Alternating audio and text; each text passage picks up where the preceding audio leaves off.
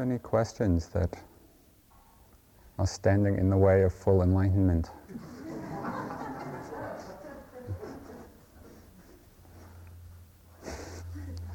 seem to feel this one's been around before, but I don't remember. Fogging out in the sense of all of a sudden, and you're clear in a chain of 4 or 5, either short 3 to 5 sentence exchanges of words you hear being said, or short little scenarios. And there's usually a chain of 4 or 5 of them before I catch that that's happening. And once it starts in a sitting, it tends to keep coming back. And it usually happens later in the day, like after the middle of the afternoon. The same train of thought keeps coming back? I can't remember what any of them are. They're all very short, and I can't remember what they are, but I know that that's what they were. Short little. Mm-hmm. I don't remember any of what the content. The question was about sometimes late in the day, there will be a series of 4 or 5 thoughts in a train. And once that starts, they seem to keep coming like that in a sitting. The question being, what do you do?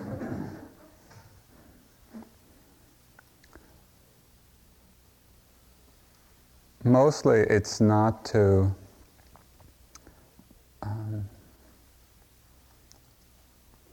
have the mind become reactive about the fact that that's happening. Right? Because you're not inviting those thoughts to come, I hope. Right?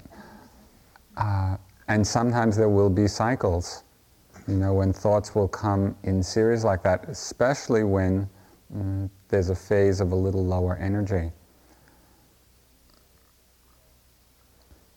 If it's only 4 or 5 thoughts in a row, if it's fairly quick, and your mind doesn't react to the fact that it's happening, but it happens, and then at a certain point you become aware, and then you're back again on the breath or sensations, I wouldn't worry too much about it. There's nothing to do about that then. Well, it's not 4 or 5 thoughts, it's like 4 or 5 short little scenes. If you notice that it's happening at times generally when the energy is lower, right? If that seems to be the milieu out of which this is happening, what you could do is to try and raise the energy level a little bit. One way of doing that is either by turning the noting up, the volume up a little bit. You could also note a few more objects and give the mind more work to do as a way of creating more energy. And that might just give you enough more clarity to pick those little series of thoughts or images up more quickly, right at the beginning.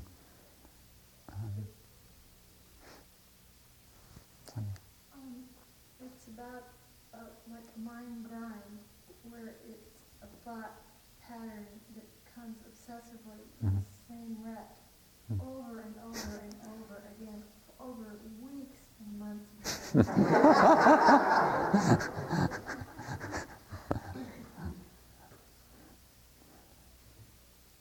The question was what to do about obsessive thoughts that come over and over again, the same one or the same pattern over days and weeks and months and years.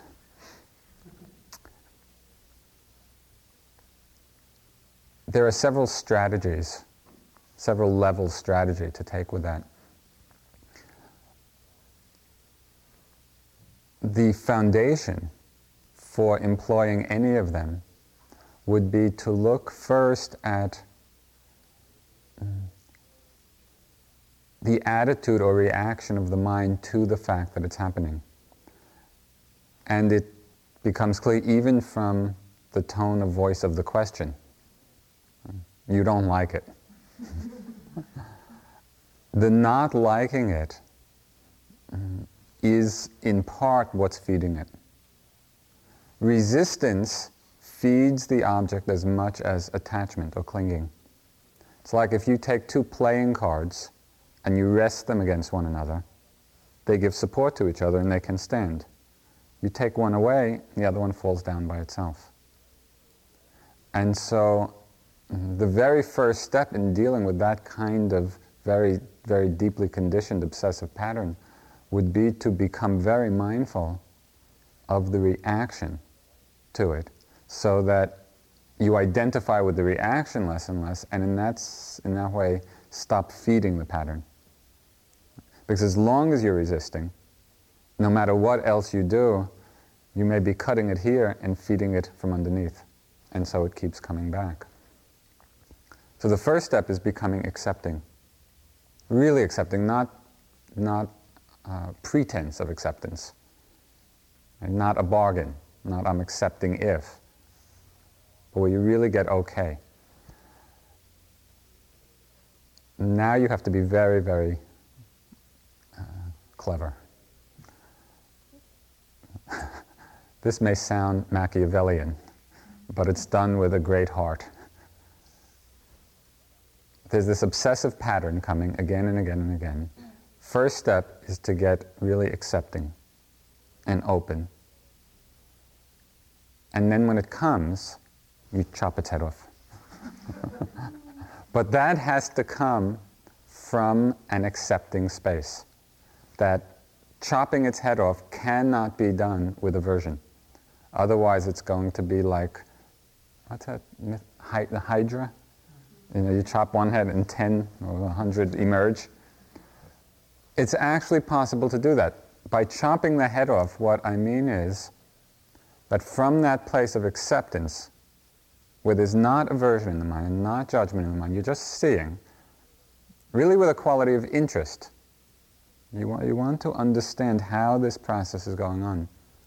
So you get okay, you get accepting, the thought comes, or the image, and as soon as it comes, and you're really vigilant for it, as soon as it comes, enough. But in a loving way. Often that is enough to really break the pattern. The combination of those two, of acceptance and cutting.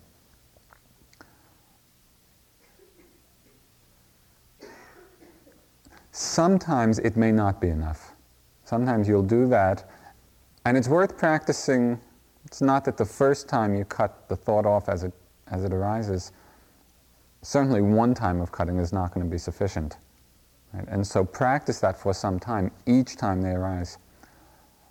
But if you find after a period of time that the mind is still obsessing with that pattern, then you can employ a second level strategy.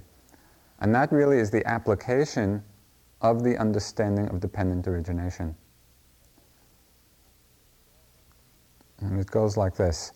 The thought in that sense, or the image, is the object, right, of mind.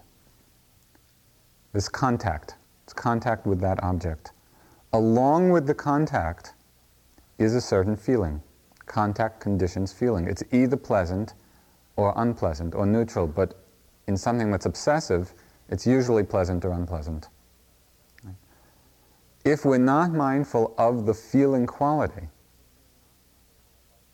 right, if we're not really catching the pleasantness or unpleasantness of it, then that will condition some kind of holding and grasping at it. Very often what happens is we become so involved with either trying to get rid of it or the content of it that we miss really seeing clearly this quality of it being pleasant or unpleasant. When you can focus the mind on that aspect, and so there's a thought or an image, a vision, and you're experiencing quite directly pleasant, pleasant, pleasant. In that space of mindfulness, the mind is not hooked. It's not identified. It may sound a little theoretical in describing it. It actually can work. There was one retreat I was doing when I was having this obsessive thought. It was a fantasy, and it was pleasant, and it would come again and again and again. And I tried the cutting, and that wasn't working. And then I started looking at the pleasantness of the fantasy, of the image. And it was amazing. It was like magic. In the moment of becoming mindful of it, the whole thing disappeared. And it was really a very direct verification of how dependent origination works. Right?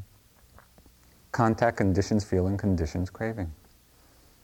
I am discovering that it represents like the cutting off of a deeper, painful feeling. It's like an obsessive pattern about present-day things, but it really seems to be related more to childhood conflict with my parents. And yet I can't seem to get, I just was starting to bring it too into this pain. Mm-hmm. But it's still mental. It's still just thought, and it's still like it's like a barrier almost. The thought feels like it's a barrier to the pain. Okay, is the thought about the pain or the thought's unrelated? No, the thoughts now are just beginning to reveal this whole structure of like hidden stuff. Mm-hmm. Can you drop into your body with it? I'm just starting to. In that regard, I think that's the key to allowing yourself. It's not so much getting caught in the obsessive thought, but really dropping down. Because what you're describing now is not simply a mechanical obsession in the mind, but some process that's starting to unfold. A deep process that has been covered up. And in that respect, you would want, I think, to open to it and allow it. And one way is to drop down, feeling the sensations of it and the energy of it in the body. What I'm saying about that is there seems to be so much fear and barrier around it that when I begin to get near it, there's just this thought happening all the time to keep me out almost.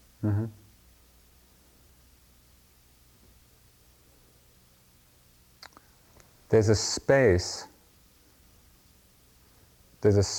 in between the feeling of it and the thought. In other words, there are these feelings which are starting to come up, a fear about it, and because there's a fear of really allowing yourself to feel it, the mind is churning out all these thoughts. Is that correct? I don't really know right now.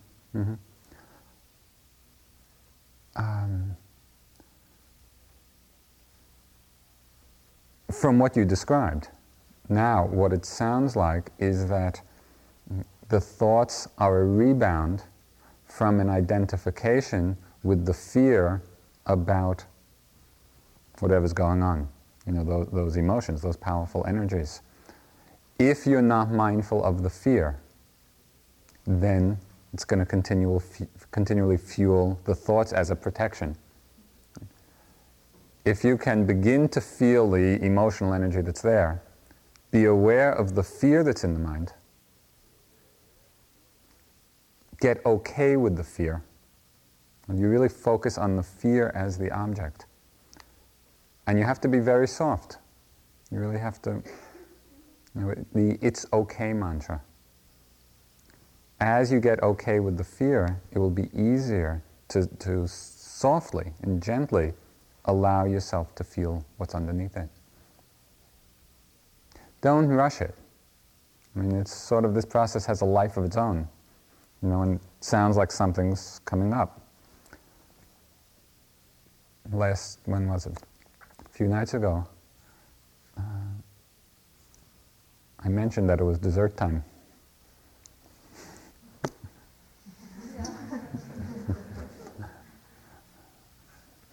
It's a good dessert. Oh, it really is. Yeah. The pain I had in my back was one second. Yeah. Get okay with the fear, because that will open the door to you being with that energy. And it's hard to really accept fear, rather than resist it. You really have to soften a lot.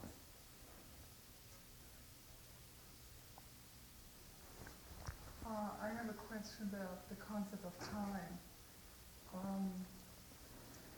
I'm getting into this attitude that these are the last days of the intensive and the mind is just turned into this wild monkey up there.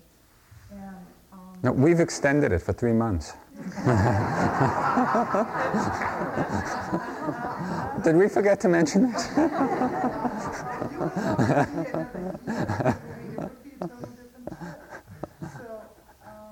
can you say a little bit about how to avoid not getting caught by this? Okay. Did you hear the question? The question was really to understand a little bit about the concept of time, because in the thought that there are just so many days left, 10 days or 12 days left of intensive practice, that thought is making the mind a little agitated and a lot of thinking about it. Is that accurate? A little more. A little more agitated.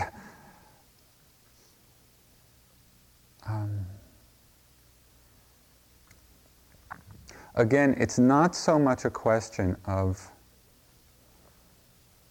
stopping those thoughts from happening, but rather taking advantage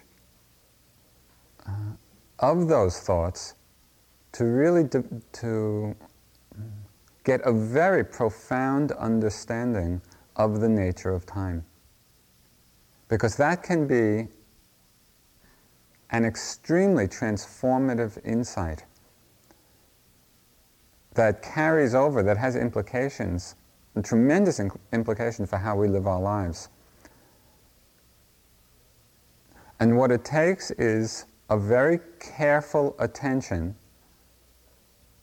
so that when future thoughts come, when planning thoughts come, when thoughts about the next 10 days come, right? Any movement of the mind in thought that creates future,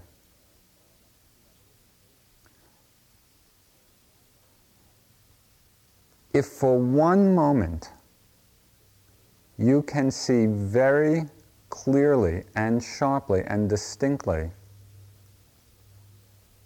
that the future is a thought, a huge weight is let go of. But it's not enough to know it intellectually, because we can kind of grasp that idea. You have to really see it in the mind when those thoughts come, to be looking so carefully and so with a real deep sense of investigation of exactly how that thought in that moment is the creation of the future. And the future is nothing more than that creation.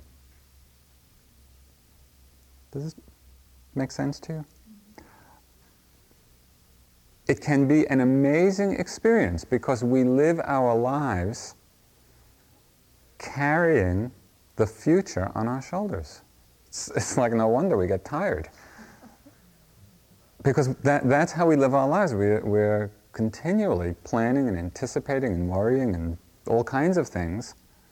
It's like we've built this edifice of future because we haven't seen clearly that all it is a thought. So is the same true for the past? Yes. Yes. And it's amazing.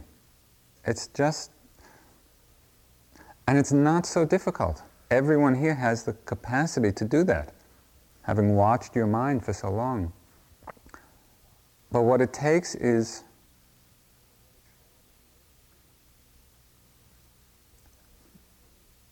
looking. It takes a quality of interest to see how that is happening. But it's very worth doing because it's so transformative. And it's like the whole future just falls away. And it doesn't mean that you never plan again. And that's not the implication of it at all. You plan and you use that concept, you use the thought of future when it's necessary, but you know very well that it is just a thought. And so your relationship to it is totally different.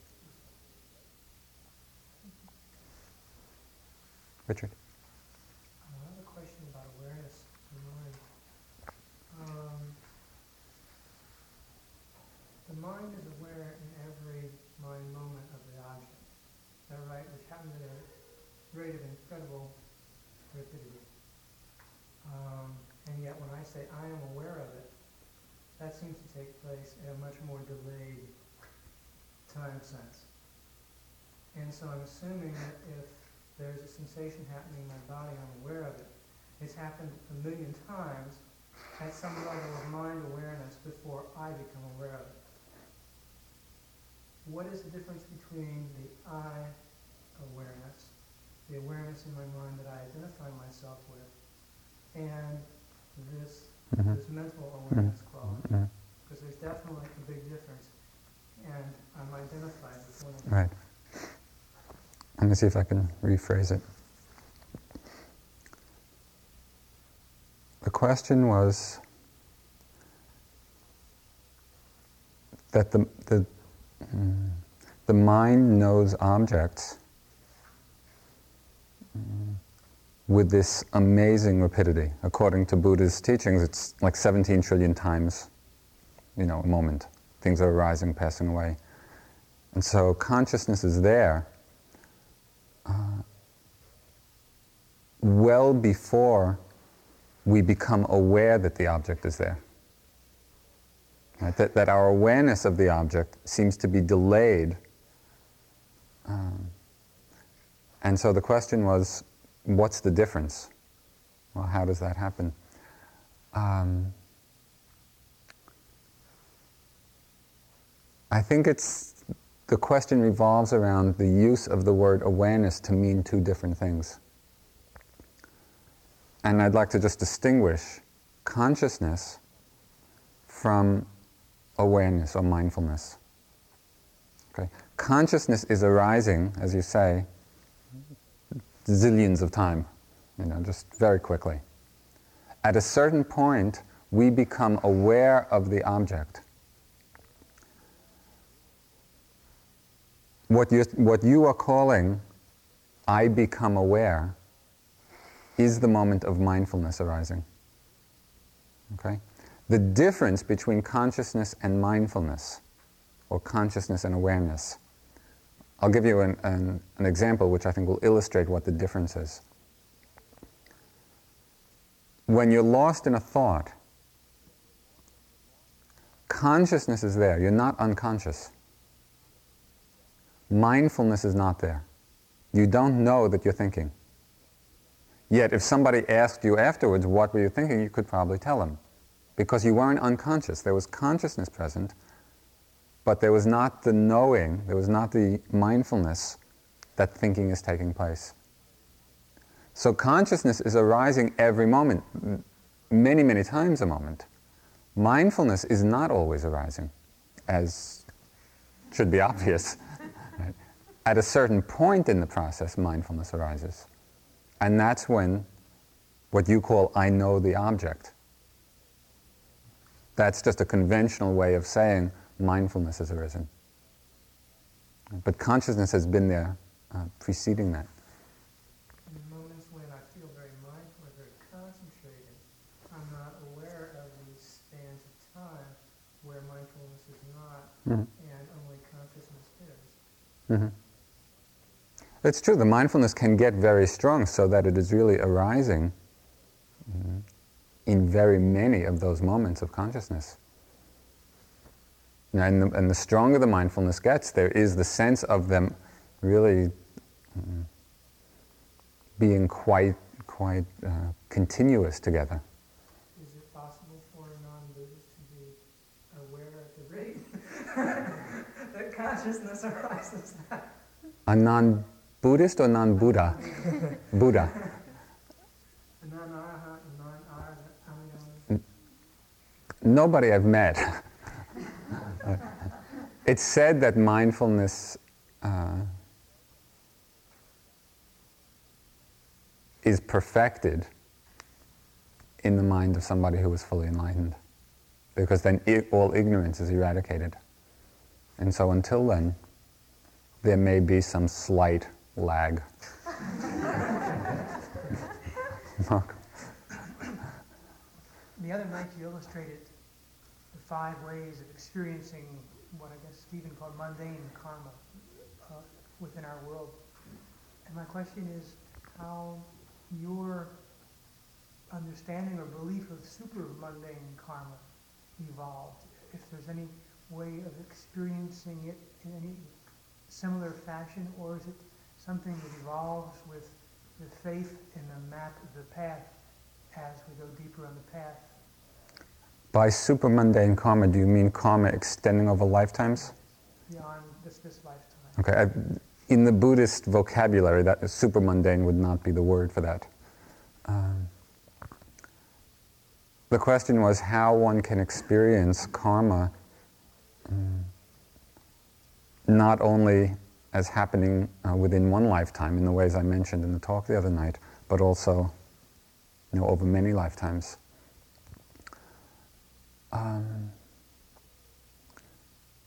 There are 3 ways that come to mind.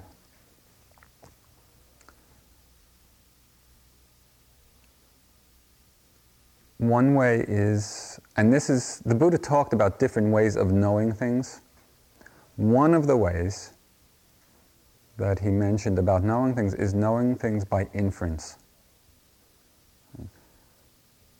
For example, when we become aware that thoughts or sensations or images arise and pass away in the moment, we have that experience, we can see that. We can infer that in the past it was like that, and in the future it's going to be like that. Right? That's a kind of knowing by inference. And it can be pretty strong. I mean, from our experience in the moment, seeing the nature of things, we can infer that this is how it is now, and it will be like that way in the future. And so if we understand karma in various of the ways that we can in this lifetime, we can know by inference. That's one way. Another way, perhaps less, it should have come first really, less strong than that, might be by faith. We practice and we see that so much of what the Buddha taught is true. As far as we go along the path, it all seems to be true as far as we go. This is part of the teaching, so we accept on faith. But that's really that would be the first. By inference would be the second. The third way would be to develop very strong samadhi, to develop the power of mind that can see past and future, can see lifetimes. And then you would not see the exact workings of karma, but you would see the same patterns that we can observe within one lifetime. And these powers, they're mentioned in the suttas, they're mentioned in the discourses. People in present day have actually developed them.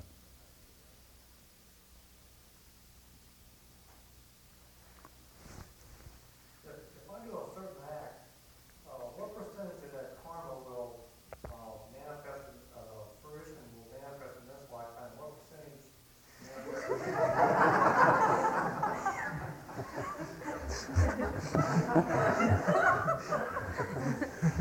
Actually, believe it or not, that question has an answer. The question was, if you perform an act, what percentage of the karma from that act, the karmic result, will manifest in this lifetime, and what percentage will manifest, in future lifetimes?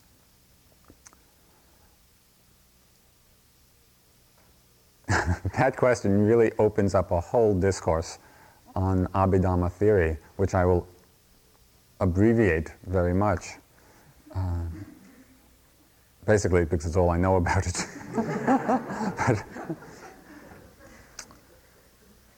And in some way it goes back to the question you were asking, Richard.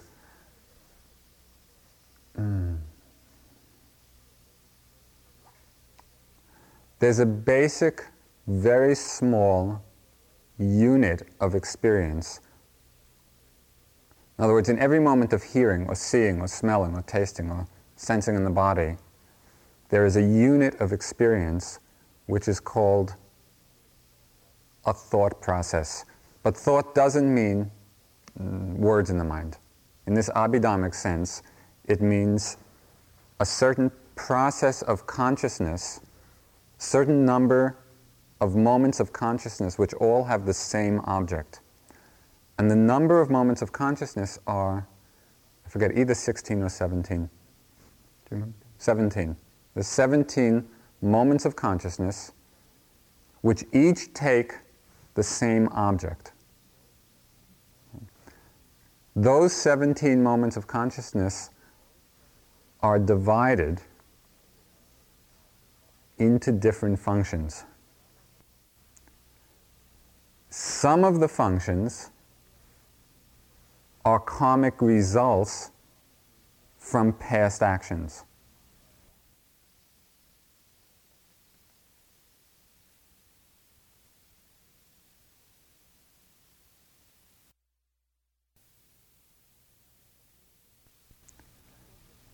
Some of the functions are karmic results from past actions.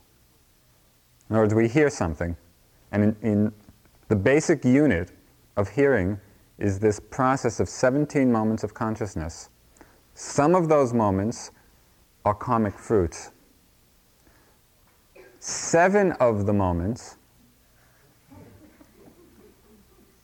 is what's called active consciousness, which is how the mind is in the present relating to the object.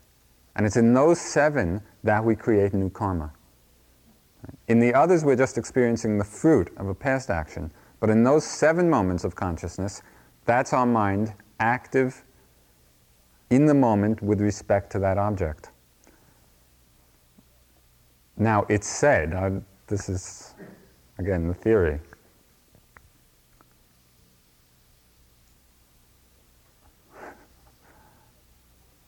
Let me preface this by saying I may not have this accurate, but you'll get an idea.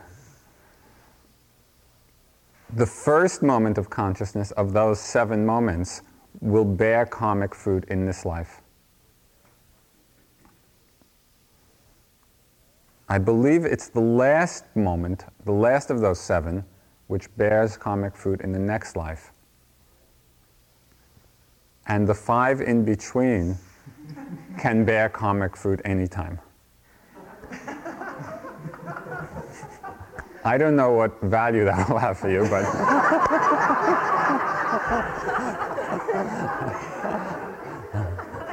you asked the question. So 1/7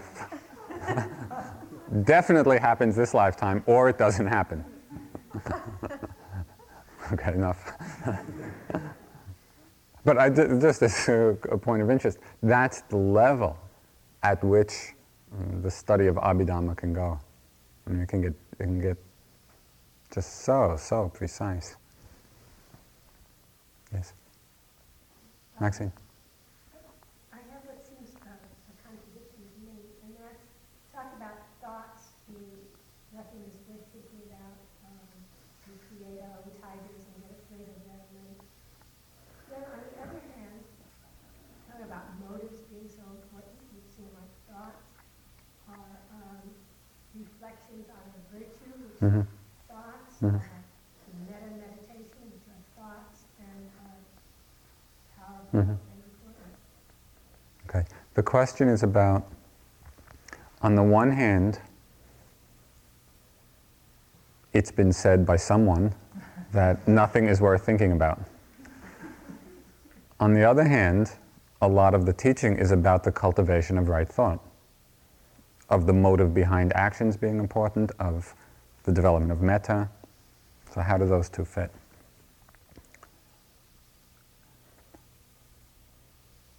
I'll preface how they fit together with something that the Zen master Sansanim said that has bearing on this, and he expressed it very well. He said, there's no right and no wrong, but right is right and wrong is wrong. There's no right and no wrong, but right is right and wrong is wrong. And it's very important to understand that paradox. And it's not really a paradox when you can understand that we operate or experience things on different levels. So on the Vipassana level, where we are just sitting or walking, observing the arising and passing of phenomena, the content of the thoughts does not matter, because our emphasis is on seeing the impermanence of them. And so when we're being mindful in that way, every time a thought arises, thinking, and you see how it comes and goes, what the thought is saying, it does not matter. There's no bearing at all. When we're on the level of acting, not simply being aware of things arising and passing away, but actually manifesting some action, whether of mind or speech or body, then the content of thoughts is extremely important in all the ways you mentioned. Right? Then the motive is important, and whether it's skillful or unskillful is important when we're acting, when we're manifesting. Because then we're taking the content of the thought and actually manifesting the energy of it. Because we're doing that as opposed to simply seeing the emptiness of the thought, because we're manifesting its energy, then it's very important that we see what the quality of the energy is that we're manifesting.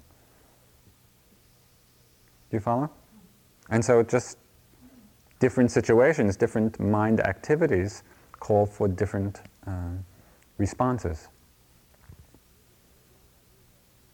To the degree that we free ourselves from identification with thoughts as we practice doing the meditation, where we can just watch thoughts come and go and see how they're all empty, that they're basically phantoms, then we are less compulsively or mechanically or automatically identified with and manifesting different thoughts as they come. We have much greater ability to apply some discriminating wisdom. Right? Because we've created that space in the mind. We're not continually caught up and hooked by each thought. We've created the space through the observation of them coming and going to then be able to choose. Okay, is this thought worth manifesting? Is it skillful? Is it wholesome? Is it not? So the two are very interconnected.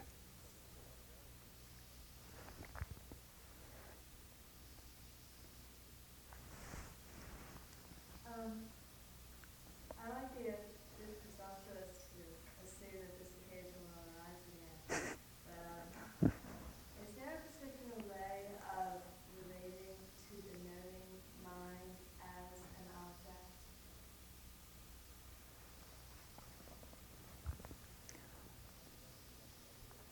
object? The question was whether there's a way to relate to the noting mind as an object.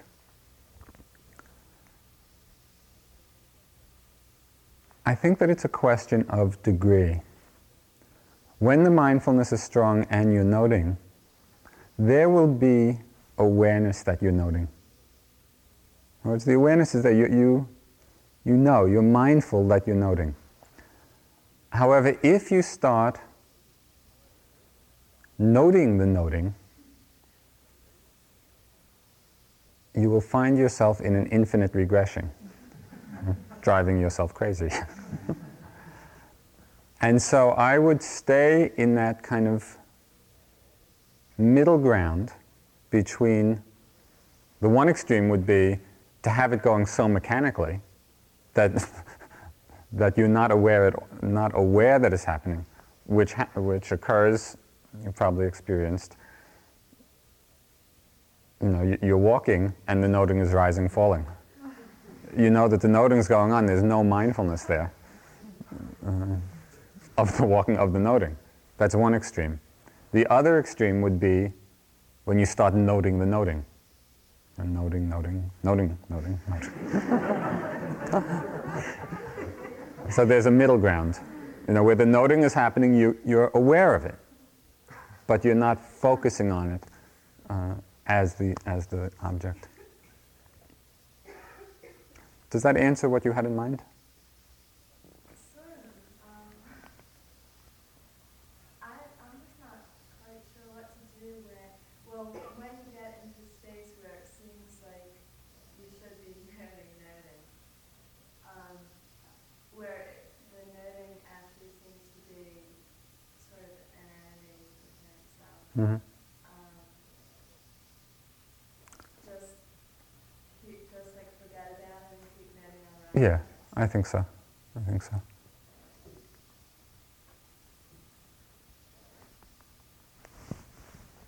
say something about the concept of service in terms Of what? service, in terms of practicing for our own individual enlightenment versus whatever other service we have in the world.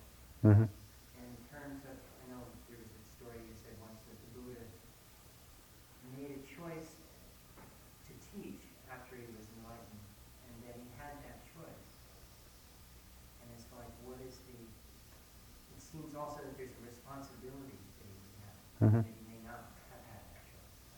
I'm confused in there. Mm-hmm. The question was about the relationship of practicing for one's own enlightenment and service to others, and whether after one is enlightened, like the Buddha, whether there was, whether he actually had a choice of whether to teach or not, or whether it was not a choice. Just how those two fit together.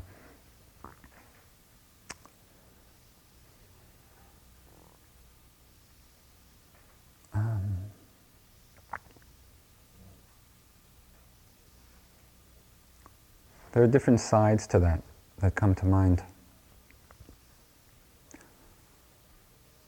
One is that story of the Buddha contemplating that choice after his enlightenment. For myself, I always had a bit of a hard time taking that literally, because it just seemed, given the fact that he had just spent 90 billion eons of time developing the paramis to become Buddha for the sake of serving all beings, it didn't quite fit in my understanding that that doubt or question was a literal one. And it very much seems to me that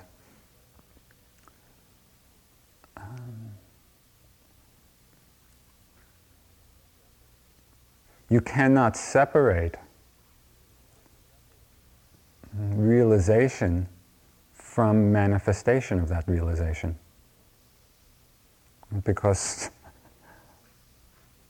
one will of necessity be manifesting that level of purity. Not only that level, not only the level of the Buddha, but for all of us, we are always manifesting our level of understanding. And to the degree that we have purified our minds, to the degree that we've developed some wisdom and compassion, it will find expression in a variety of forms.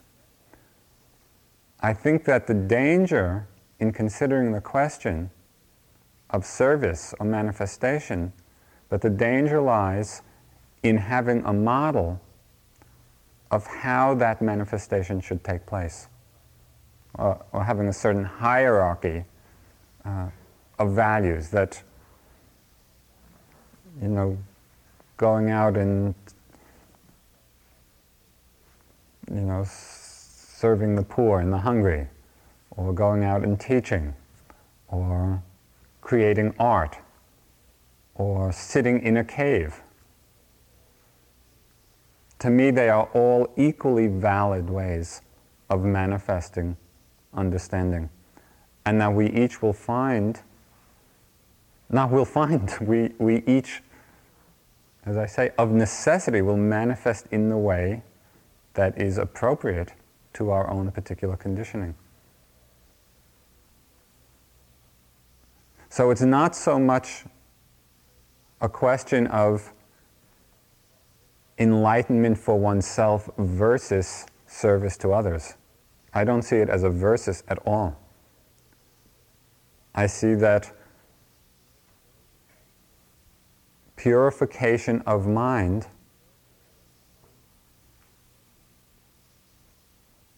manifests, must manifest, because it is what is happening.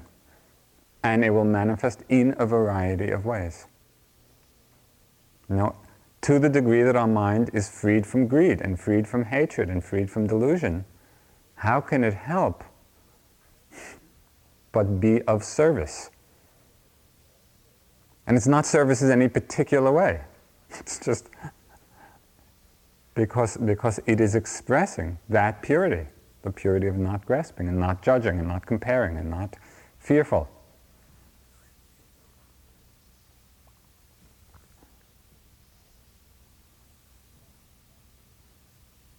Did that? This is a very important question because I think that the dichotomy of this enlightenment for oneself or enlightenment for others, which is current now, you know, in people's minds, and has been sort of a dividing issue between whole traditions and schools of spiritual practice, to my mind, is a totally straw figure. It's sort of like the difference between, whole schools of Dharma practice revolve about an idea of whether enlightenment is sudden or gradual. And really, I mean, huge, and polemics against, each other. But when you stop to consider the question, to really consider what that's about, it seems very clear that in the moment of realization it's sudden, and everything up to that point is gradual. So I really don't see the conflict. And it's sort of the same thing with enlightenment for oneself or for others. They cannot be separated. On Thanksgiving morning, around the Meta, when we were going in to celebrate the dinner, you talked about the group building up kind of an energy or power over these weeks. And I was very inspired by that, but then I realized later I didn't know what that was about.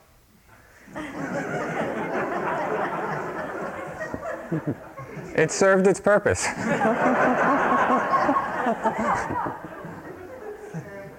like your reflections on it, because I realized as I was thinking about this question that in the past couple of weeks there's been a way that I've really disconnected from the group, and I find myself reconnecting in another way. And I think it's going to be the next 10 or 12 days, 2 weeks, is going to have another stuff going on. I just kind of like to know what's going on. And at least just some reflections on what you do. I would too. The question was about something that was mentioned Thanksgiving morning about over the past few months, a certain group energy has been built up, and to really work with that and stay with it until the end. The question was, what is that group energy? What is that about? What does it mean?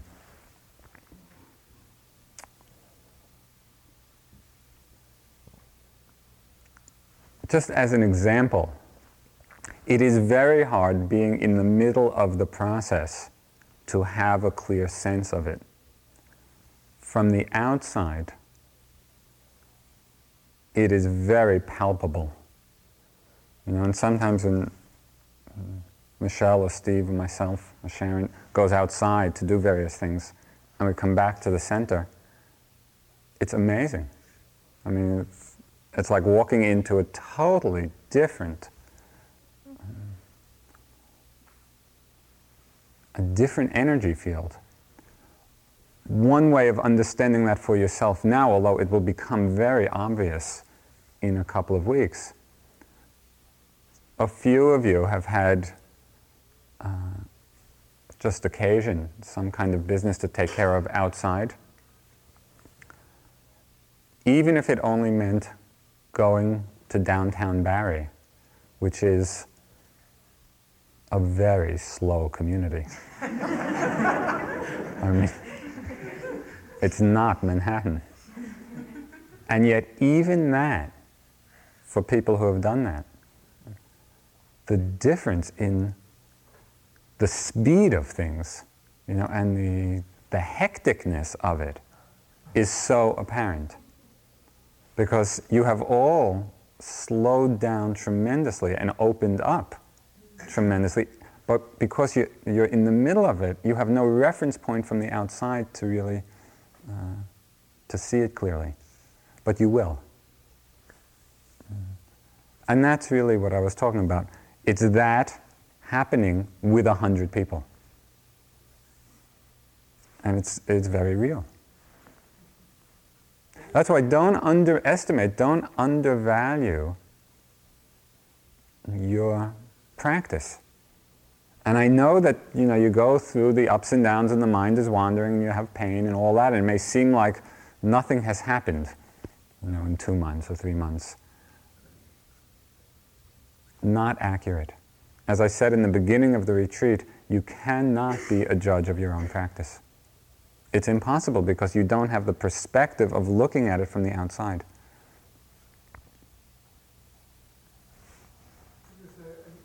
While I talk there, I realized that I'm getting my extroversion, or I guess I'm getting connected to people in the group on a very different level.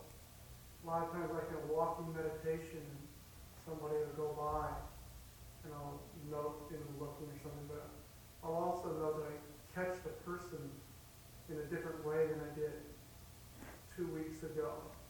And it can be anything.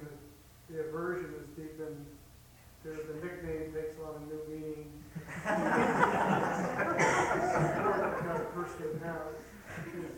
Okay, all of that. Changing for me. The comment was about how in the last days he's connecting to people in the group in a different way. Almost with a deeper sense of all the reactions of the mind, whether it's of aversion or putting a nickname on people or attraction, whatever. The reactions are becoming more to the surface.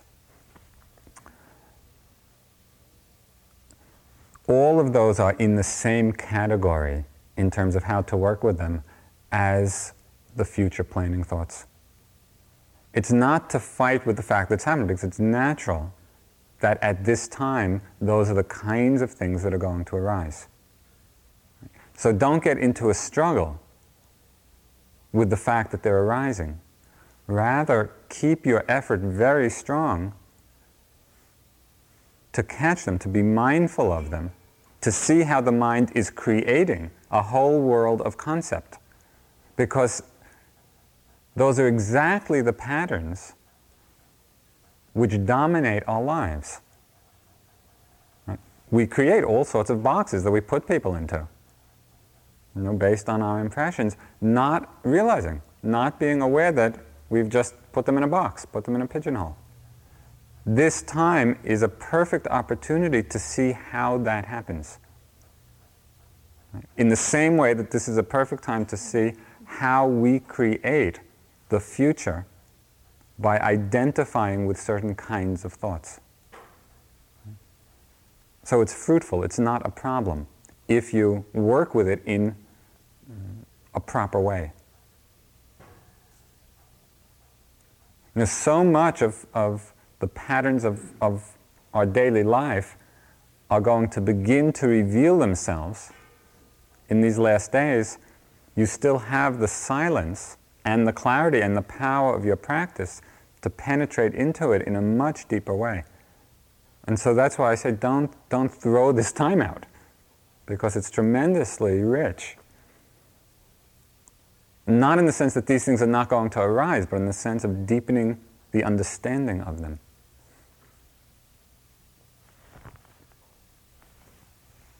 Last question. My question has to do with, I guess, the nature of evil. It seems that what we're doing, what the mind is, as you've described it, is a bunch of mental factors. There's sort of a struggle going on between good mental factors, the good guys and the bad guys, and we're here to help the good guys along. Well put. What does that say about the nature of the universe, that there seem to be two forces struggling, and also the fact that the good guys seem to be so outnumbered and overwhelmed? And another part to that question is it possible to see things clearly, to develop some kind of understanding, and then to choose not to do good with it? Mm-hmm. Mm-hmm. And a third part. Remember, I have to remember all this. Well, I forgot the third part. Oh yeah. It seems like we're swimming upstream.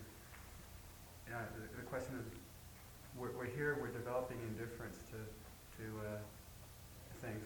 Why are we swimming upstream? Why don't we just go with the flow, sort of? And, why are we struggling so hard with it? If we're developing indifference to all, phenomena.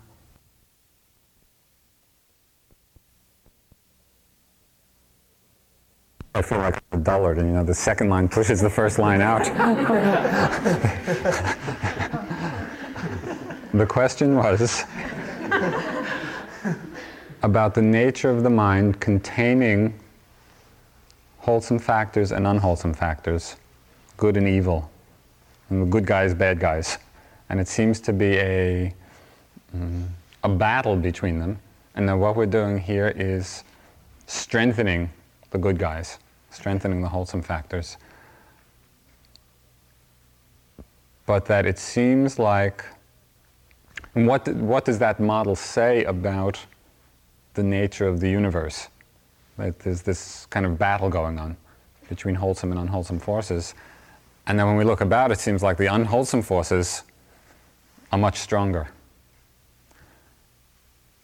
Was that 1 and 2? Yeah, that's one, and then the second one is it possible to see the true nature All of right, things? all right, okay.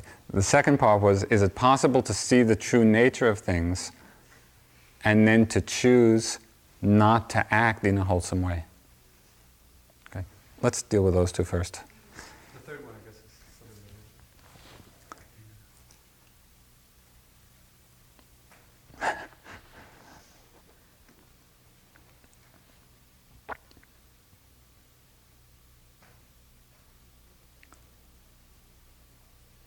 I think that the model was accurate, in a kind of a rough way of speaking, that there are wholesome and unwholesome factors.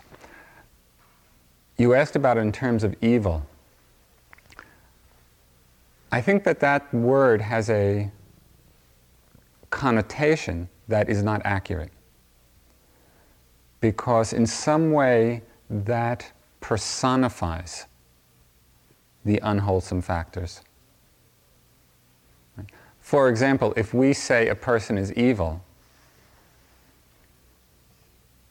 we are really creating them, right, in evilhood. Right? It's a very solidifying concept. I think a more dharmic way of understanding that energy would be ignorance. That there is ignorance in the world.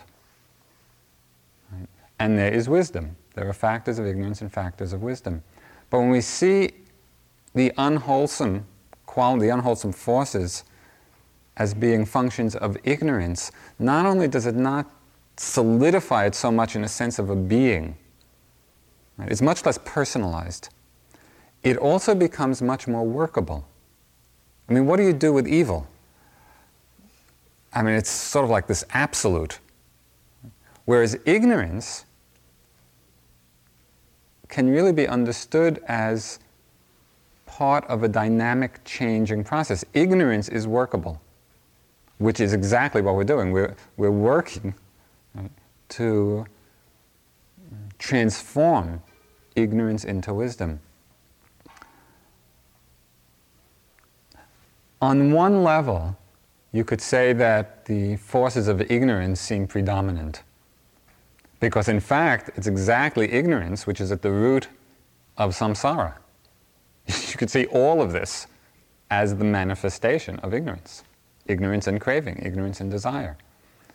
And so it's not surprising that it seems to be all around, since it is the manifestation of it. But the great power and beauty of the Buddha's teaching and the Buddha's realization is that actually wisdom is stronger. And that these are not qualities or factors outside of the mind. These are all qualities within each of us. And so even though ignorance may be very predominant, and we see it in our lives that it is, we go through our lives for a long time not knowing what's going on, caught up in our thoughts, lost in our wantings, our desires, our fears. So the ignorance is very obvious, and yet in the center of that is this seed of wisdom, the potential for wisdom, which is actually stronger. Stronger even than countless lifetimes led ignorantly. This is one of the examples used is how in one moment of lighting a candle, it can dispel the darkness of eons of time. Doesn't matter how long it's been dark, how pervasive the darkness is. In the moment of lighting the candle, the darkness is dispelled. And so each moment of wisdom, each moment of understanding has this tremendously transforming, powerful effect. We can actually illuminate our minds, regardless of how much ignorance is there and for how long it's been there. So there's tremendous power in what we're doing. It's not trivial.